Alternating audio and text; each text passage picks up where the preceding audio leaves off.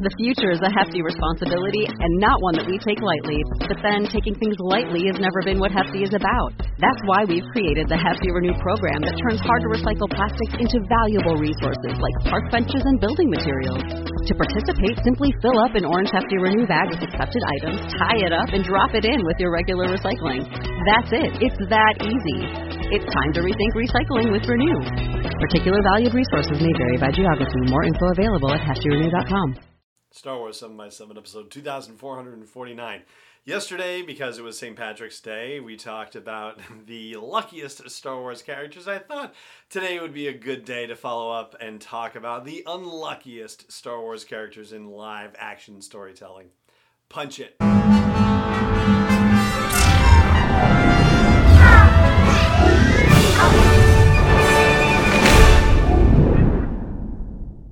Hey Rebel Rouser, I'm Alan Voivod, and this is Star Wars 7x7, your daily dose of Star Wars joy. And thank you so much for joining me for it. We're going to talk about the unluckiest characters. My nominations, at least for the men I would love to hear. Yours as well, and that can be at facebook.com/SW7x7, youtube.com/SW7x7, or home base for the show at SW7x7.com. The ground rule that I laid down for myself, and would love you to play along with as well, is no major characters in this. So yeah, that's basically it. Either supporting characters or really way down the line. Maybe Grogu for Revenge of the Sith was pushing it yesterday, but I mean, fair. I think it's fair. Anyway, so let's do the rundown again. Unluckiest characters in Star Wars live action storytelling, starting with The Phantom Menace. I think you got to go with Watto, hands down on this one. I mean, the guy says, I lost everything. And so, I mean, he lost everything. So how could you disagree with him having the worst time of any supporting or minor character in The Phantom Menace? Yeah, I don't have a better one. Out of all of these, he seemed like the slam dunk. I went with Boba Fett for Attack of the Clones because, yeah, that's pretty darn tragic. I mean, sees his dad get killed in front of him, and this just, sets his life on an entirely different path. Although it's probably not far from the path that he would have been on had Dad still been around. But yeah, it's not a good thing to see, a Jedi just, behead your dad right in front of you. Bad stuff. For Revenge of the Sith, I'm going to go with one very large group, and that is the Clone Army. I mean, how awful to have your autonomy stripped from you by Order 66 in the middle of that movie, where you're just, doing what you're supposed to do, and yeah, that's got its own problems as well. Rex expressed that very eloquently in Season 7 of the Clone Wars, where he talked about just the conflict within clones because they don't necessarily want the fighting to go on forever. They're not necessarily, fans of being soldiers and being in war. But on the other hand, they wouldn't exist if not for the war. And they, are like most sentient beings becoming attached to the notion of existing. So, what an unusual conundrum to be in. And then to have their autonomy stripped from them by Order 66, hugely unlucky. Moving on to A New Hope, aka the original Star Wars. This is probably the one I had the most trouble with. And ultimately I settled on Wedge Antilles. And the reason why I settled on him is that if things hadn't gone wrong with his X-Wing, he probably still would have been in the trench and would have been shot down by Darth Vader and died. So the fact that he had engine problems or whatever the X-Wing problems were and had to bail out, so he didn't get to help. And yet the Death Star was blown up and he was a hero of that whole escapade, right? Because he was one of the 3 survivors along with Han Solo and the Millennium Falcon as well. But that had to keep him up at night.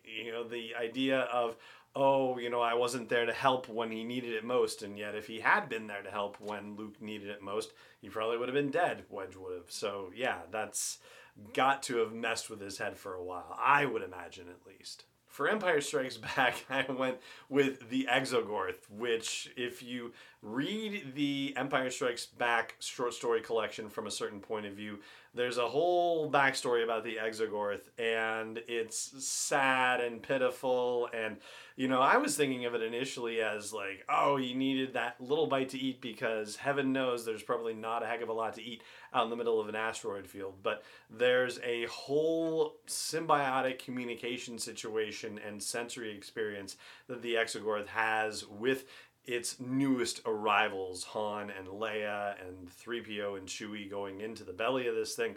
And yeah, we've talked about that on the show last year when we went over the stories from that. But yeah, that Exogorth would be my vote for the unluckiest character because it was really sad when everybody left and it was just so heartbroken. As for Return of the Jedi, I'm going to go with EV-9D9. That would be the droid that was running the whole droid situation in Jabba's palace, and once everything went kablooey with that, poor Evie was out of a job, and the next time we see him, he's just tending bar at a cantina on Tatooine. So yeah, oh, how the mighty have fallen. Oh, and speaking of droids, I just realized I skipped two in the middle here, so let's go to Solo, A Star Wars Story.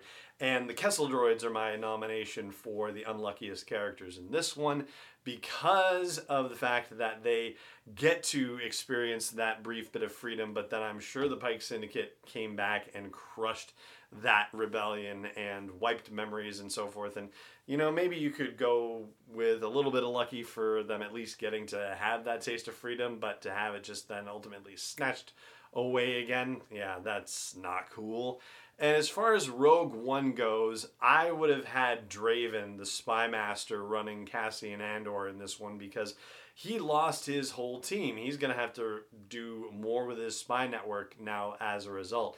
It's kind of hard to pick who's unluckiest with Rogue One and making sure that the character actually still survives the events of Rogue One. That's a tough one as well. But I went with Draven because now he has to rebuild a whole new spy network situation. And this is me presuming that some of the Special Forces guys that were lost were also somehow connected to Draven too.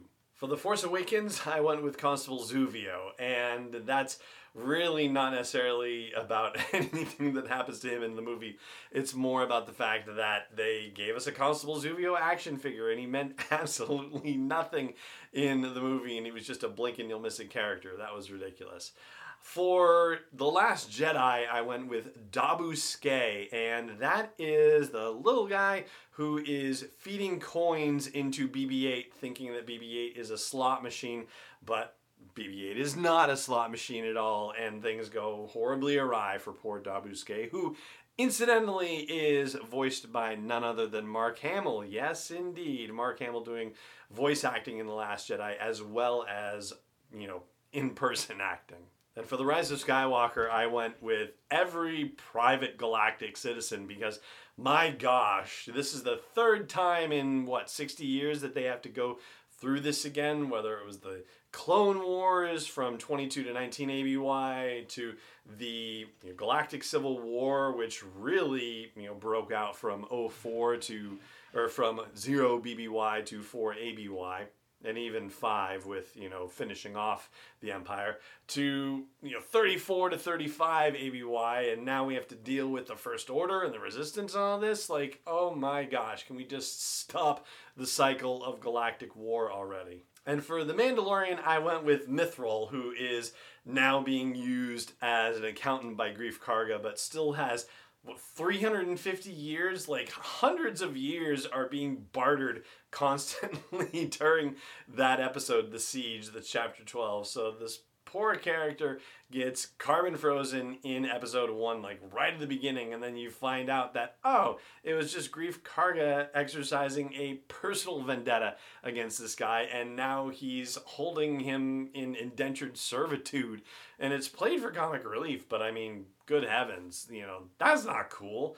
That's not cool at all. And we don't even know how long that species lives, so, that's a whole other situation. Anyway, that's my rundown of nominations for unluckiest supporting minor characters in the Star Wars live action stories. And again, I'd love to hear your nominations in that regard. So chime in, facebook.com/SW7X7, youtube.com/SW7X7, or home base for the show at SW7X7.com. And that is going to do it for the show today. It just remains for me to say thank you so much for joining me for it as always, and may the Force be with you wherever in the world you may be. 7x7 is not endorsed or sponsored yet by Lucasfilm Limited, Disney, or 20th Century Fox, and is intended for entertainment and information purposes only. Star Wars, the Star Wars logo, all names and pictures of Star Wars characters, vehicles, and any other Star Wars-related items are registered trademarks and/or copyrights of Lucasfilm Limited, or their respective trademark and copyright holders. May the Force be with them. All original content is copyright 2021 by Star Wars 7x7. We hope you love it.